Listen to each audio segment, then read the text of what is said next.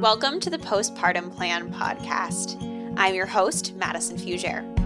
I'm a certified postpartum doula and pediatric sleep consultant, the owner of Serene Moments, LLC, and a prior nanny and daycare manager. In this podcast, I'm going to talk about everything and anything that comes along with the postpartum period. I want to be your postpartum bestie by offering support, reassurance, and tips and tricks. Many people curate the perfect birth plan, but why not a postpartum plan? Together, we're going to build your postpartum plan because everyone deserves to have the postpartum experience that they want. Jane Havens is a certified sleep consultant and runs her own sleep consulting practice, Snooze Fest by Jane Havens. As a new parent overwhelmed by exhaustion, Jane found herself reading everything she could find in order to get her own son to sleep through the night. She applied what she learned on both of her children, implementing good sleep habits from early on. Friends quickly took notice of the fact that Jane's children were both fabulous sleepers, and they began coming to her for advice with their own kids' sleep challenges. Jane has quickly established herself as a leader in the industry, building a strong reputation for taking good care of her clients and always providing top-notch service along with her expertise. She describes her approach as a very client-led, meaning she works with families using different methods that make them feel comfortable. There is not a one-size-fits-all approach to teaching a child to fall asleep and back to sleep independently. In addition to supporting families through the sleep consulting process, Jane has also founded Center for Pediatric Sleep Management. Through CPSM, Jane trains, mentors, and certifies others to do this incredibly rewarding work. All of my not even trying to edit is going into that, but all of the amazing things.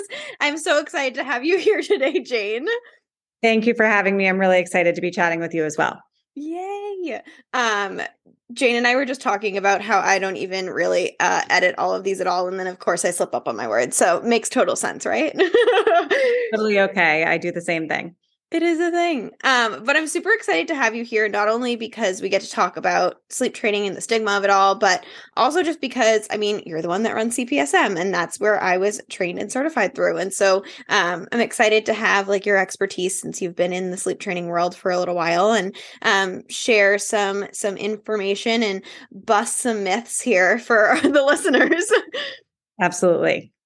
Yeah, so I thought we could start the conversation off. I know that at one point, I can't remember where I was listening to, whether it was one of your podcast episodes or it was a post on social media or something, but it was the idea that we had kind of society has created this badge of honor, if you will, for sleepless parents, and almost glorifying this idea that parents have to be sleepless in order to be parents. And whether you're pregnant and a stranger comes up to you in the store and says, "Oh, we'll sleep now because you won't for the next 18 years," or, a family member is telling you about how their kid finally slept through the night after 2.5, 3 years.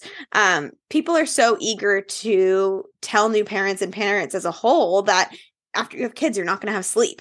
And so I truly believe that that's one of the huge reasons why parents don't reach out for help with sleep training and when they're struggling with sleep, because they think it's totally normal. So I'd love to get your input. Did you find this to be true when you were a new mom? And do you also see clients coming to you with almost a fear to ask because of this?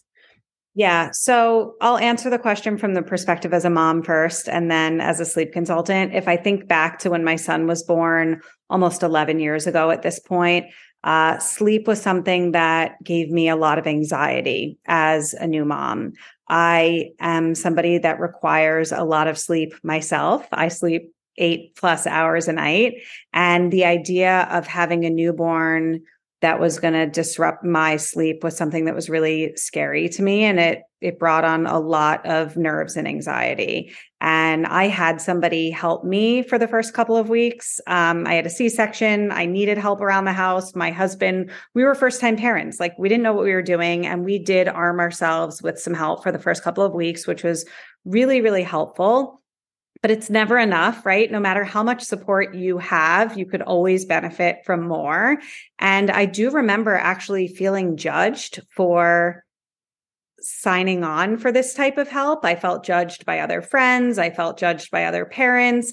And it was just something that I knew that I needed to do for myself, for my own mental well-being, for my own physical well-being, And also for like the best interests of my brand new baby. I wanted him to be cared for by somebody that was going to be well rested and alert. And I knew that that wasn't entirely going to be me in the first couple of weeks. So yeah, I think that there's a lot of stigma around sleep training because parents really, they moms are so judgmental. I hate to say this, but It's like so true. moms are really, really hard on other moms. And that's a shame. And it's something that I'm working really hard to try and undo. I think if there's one thing that I could do in my career that would make me so proud of myself, it would be to sort of unravel some of that stigma that all of that like sort of nastiness that's like from one mom to another, the judgmental comments, the like, I don't know, there's so much of it. I just wish that like moms could be kinder to one another. I think we would all thrive if we were all just kinder to one Right. another. The mom right? shame is real. The mom shame is real. And I think a lot of the stigma around sleep training really comes from like judgment from other moms. I think that women are really afraid to hear it from other parents. And at the end of the day, I really do truly believe that regardless of how you decide to raise your children, all moms are just doing what they feel is best for their child, whether you sleep train, whether you bed share, whether you do something in between. All moms are really just trying to make the best decision for themselves. And if we as women or parents in general all just sort of approach the topic from the perspective of like, you know what, everybody's just trying to do what they think is best for their child and their family, I think we'd all be doing a whole lot better. So Right.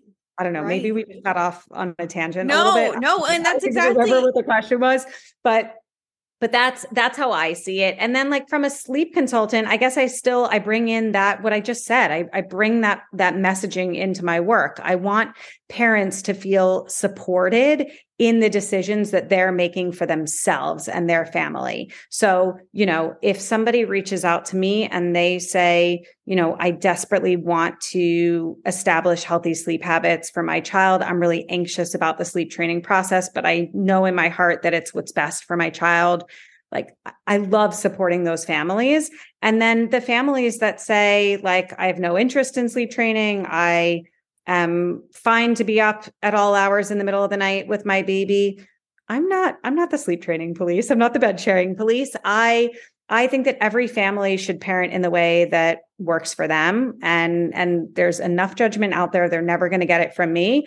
And for the parents that want this type of support, I'm here to provide it. And for the parents that don't want to work on healthy sleep habits, then like there are other supports for parents like that. And I think that all parents deserve to get the support that they're looking for through, their parenting journey.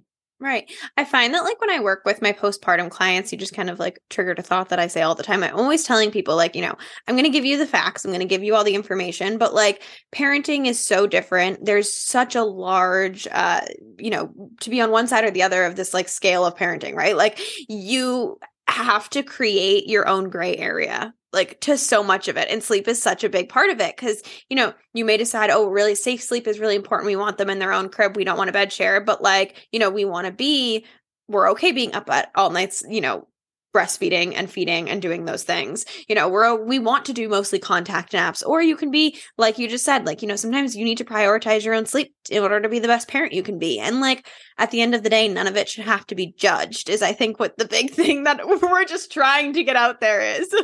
Yeah. So I work with a lot of families who are sort of like dual income, like two working parents, very busy, very sort of accomplished in their careers. They're type A. They are used to like getting everything right in life.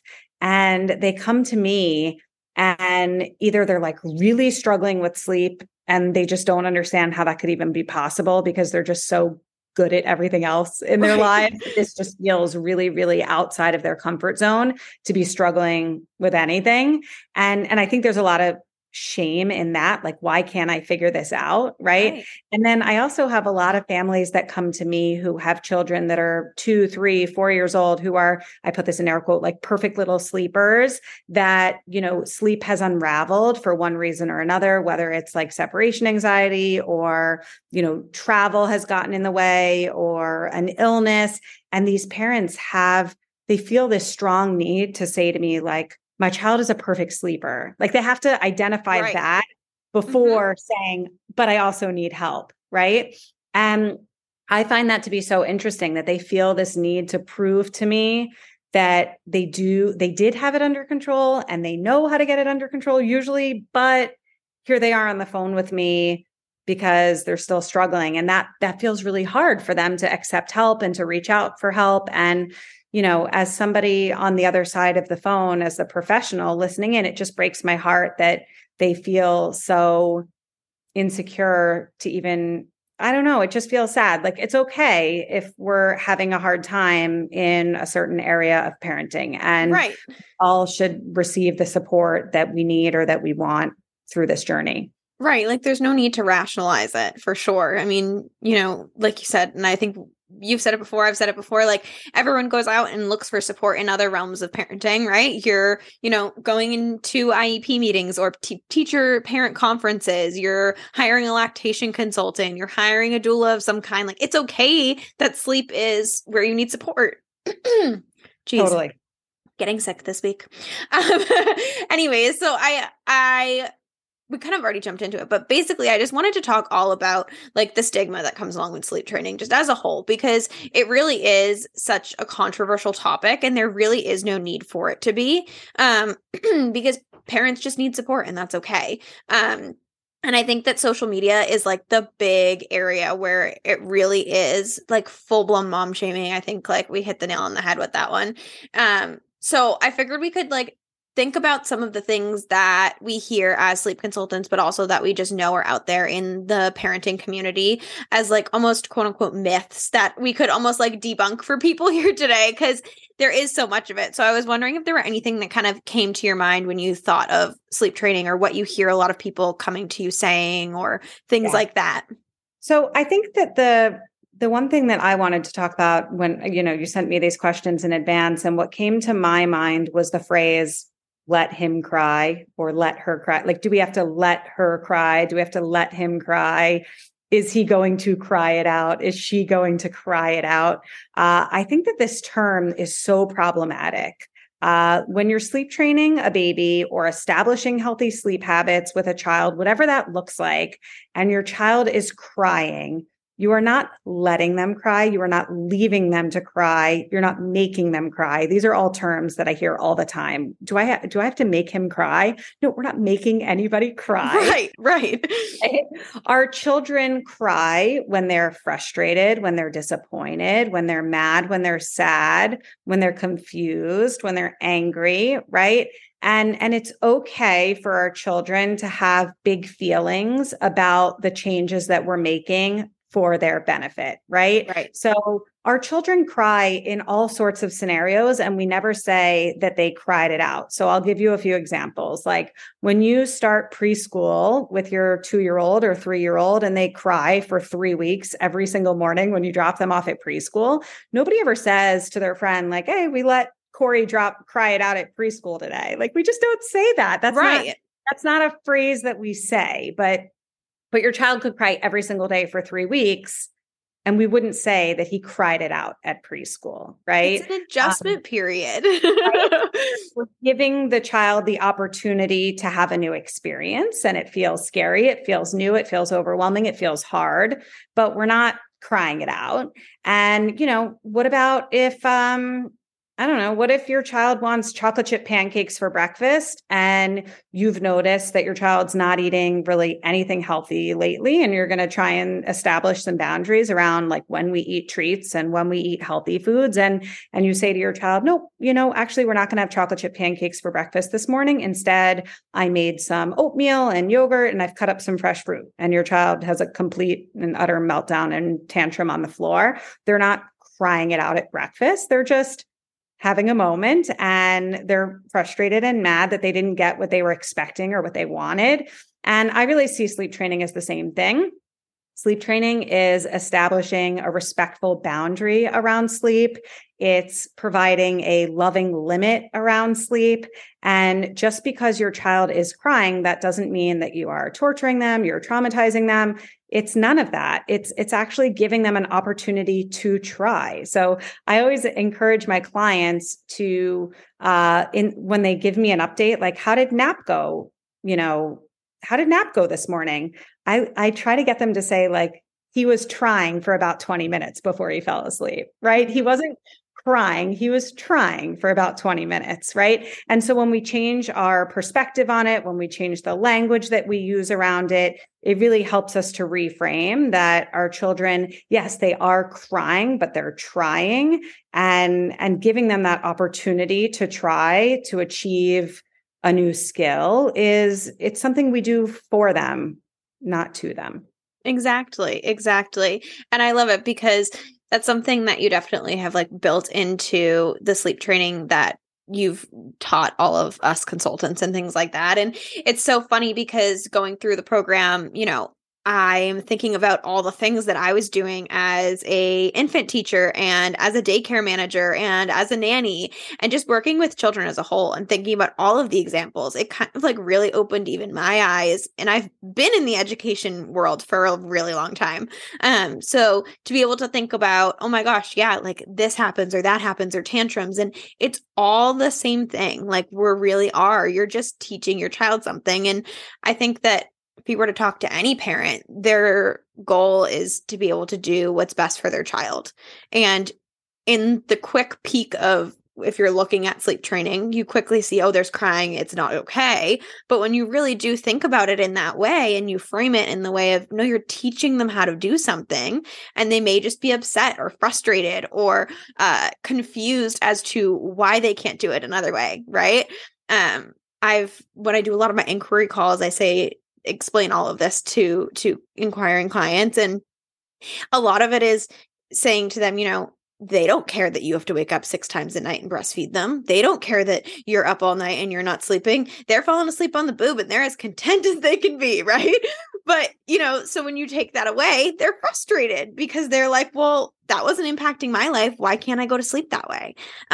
So it's always so interesting to kind of see how, if you frame it differently and you look at it from a different perspective, you can really kind of see things so differently.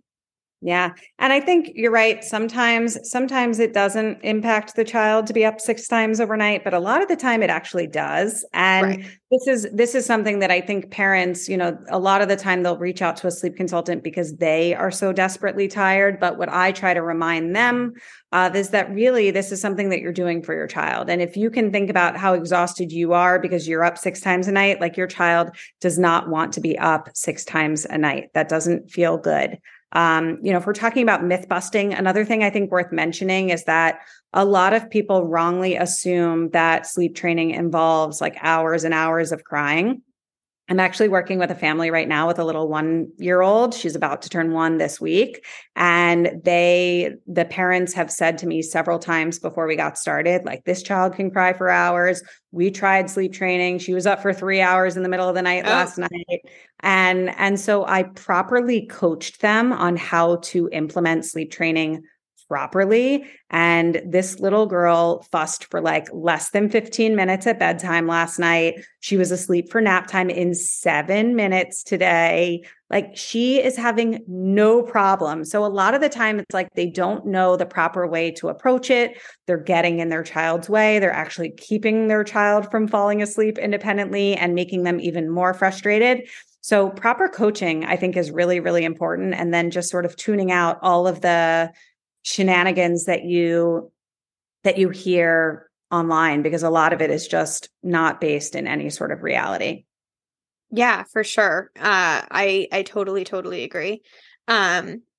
And that kind of like pulls me into like you talking about, it's also for the kids, right? Like sometimes they are not, well, most of the time they're not getting the sleep they need. They're not getting into that deep REM sleep for long enough that they need. They're not connecting their sleep cycles, whatever it may be. And that kind of pulls me to another question I was thinking about and I sent to you. But like in my time, even being a sleep consultant, although it's short, I've worked with a good handful of clients at this point, and I found that the sleep training process is more than just getting your child to sleep through the night. It truly, I've had clients tell me how it's changed their perspective on parenting. And like we were talking about, this is the example of teaching them to do something that they may not want to do at first, but it's going to benefit them in the end. And that really is something that I've had people say that they have pulled into other aspects of parenting. It's teaching patience and it's giving you energy back. And like there's so much more that it's doing than just getting you to get your solid 8 hours of sleep or whatever you're getting as a parent and the solid 11 to 12 that your child should be getting. So, given that you've been doing this even longer, I'm sure you've heard even more of these kinds of stories. And I was interested to see if you would share some of the things that you hear from parents that are more than just, oh, my child slept through the night. Like what kind of like parenting changes and lifestyle changes are you hearing from people? Yeah, the main thing that I hear, and this is something I work on with families, so I'm sort of coaching them to get to this point. But the one thing that I hear often is that parents report back to me after we're done working together that they really feel that they understand their child's communication better. This is especially with babies, right? For children that aren't yet communicating verbally, a lot of the time, the parents that I work with when we first start, they don't understand how to hear the difference between their child saying, I'm hungry or I'm tired. They don't know how to understand the difference between like, I'm like, frustrated and mad versus I need something from you right now, which involves like maybe a feed or a diaper change, right? They really don't understand what their child is asking. A lot of the time, parents come to me and they're like, I think my baby's teething. I think he might be uncomfortable. His belly might hurt. He's up 12 times in the middle of the night. And I always tell them, like, until you actually establish healthy and independent sleep hygiene for your child, we actually have no idea what's going on with your baby, right? Like, you don't know if it's teething. You don't know if it's his belly. The way that you figure that out is by eliminating that X factor of like, does this baby just need help getting back to sleep? Are they just frustrated to be awake right now? So having them learn the different noises that their babies make, actually sitting on your hands for a minute and listening and observing and watching is so valuable in parenting to learn your baby's communication. And then this sort of carries through toddlerhood and the preschool years and the big kid years.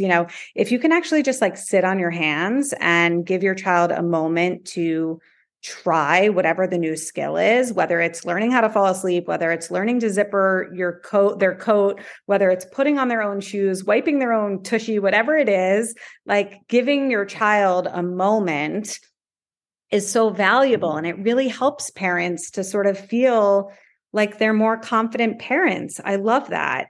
I also find, of course, like, yes, sleeping through the night improves a marriage. It improves like your mood, your anxiety, all of that sort of improves if you're getting a full night of sleep. Those early months and years of parenting can really be hard on a relationship. And I think that when your baby is thriving or when your child is thriving, it's a lot easier for your marriage to thrive. It's a lot easier for like your whole family unit to thrive. So, all of those are sort of positive. What is the word? It's not a consequence, like an unintended consequence. It's a benefit, right? Yeah, it's a benefit for sure. These are benefits that come out of sleep training indirectly. Yeah, no, I totally agree. I think that there's so much more to it. And we could make a 6 hour long episode on all of the things that we hear and dive into it even more deeply. But I was just overall excited to chat about just this as a whole and just briefly touch upon it all. If listeners are listening and have more questions about myths or have more myths, I'd love to do a whole like myth bust episode. We can be like myth busters over here. Totally. But so I'm really excited. Was there anything else that you were thinking about when you were reading over the questions or the things that I kind of wanted to touch upon that you thought of today? Otherwise, I think yeah. Well, I think it's interesting that you probably have a combination of both like postpartum professionals and parents who listen to this podcast, right? So you have like professionals listening in and you have the parents listening in. I'm sure there's a whole lot of overlap there too. I think it's really important for both like postpartum professionals and parents to get the message that, we can all just like leave our judgment at the door. That's sort of like where I want to close out. If you are a postpartum professional and sleep training is not for you and it's not the way that you operate in your own home or with your own clients, like that's okay. You can refer that business out to a professional that does support families in this way. Yep. And I think that that's entirely fine. We're all entitled to want to run our businesses the way that we choose, to run our households the way that we choose. But I think that it's so important that we sort of leave the negativity and the nastiness and the judgment at the door. There's too much of that already. And as professionals and as parents, I think we all just need to be kinder to one another and remember that parents are all just doing the best that they can. And for the parents that want this type of support, they deserve it. So if you're not the type of person that wants to support families in this way, connect your clients with somebody who will. And, for a parent that wants this type of support, like, let's get it for them. And if they don't want this type of support, then that's fine too. No judgment. But let's just like get the parents the help that they are looking for and make sure that everybody feels supported through this journey as they're navigating parenthood. I legitimately couldn't have said it any better because that's exactly it. So, yes, thank you for joining me today. Thank you for starting this conversation that hopefully I can continue through a couple more episodes here. And if anybody's listening and like I said, has more questions or more things sleep related that they want to talk about, head over to Instagram, let me know. And I have tons of other lovely sleep consultants from Jane's wonderful program that are dying to jump on and join me. So we'd be happy to myth bust all together. But thank you so much, Jane, for joining me today. Thank you.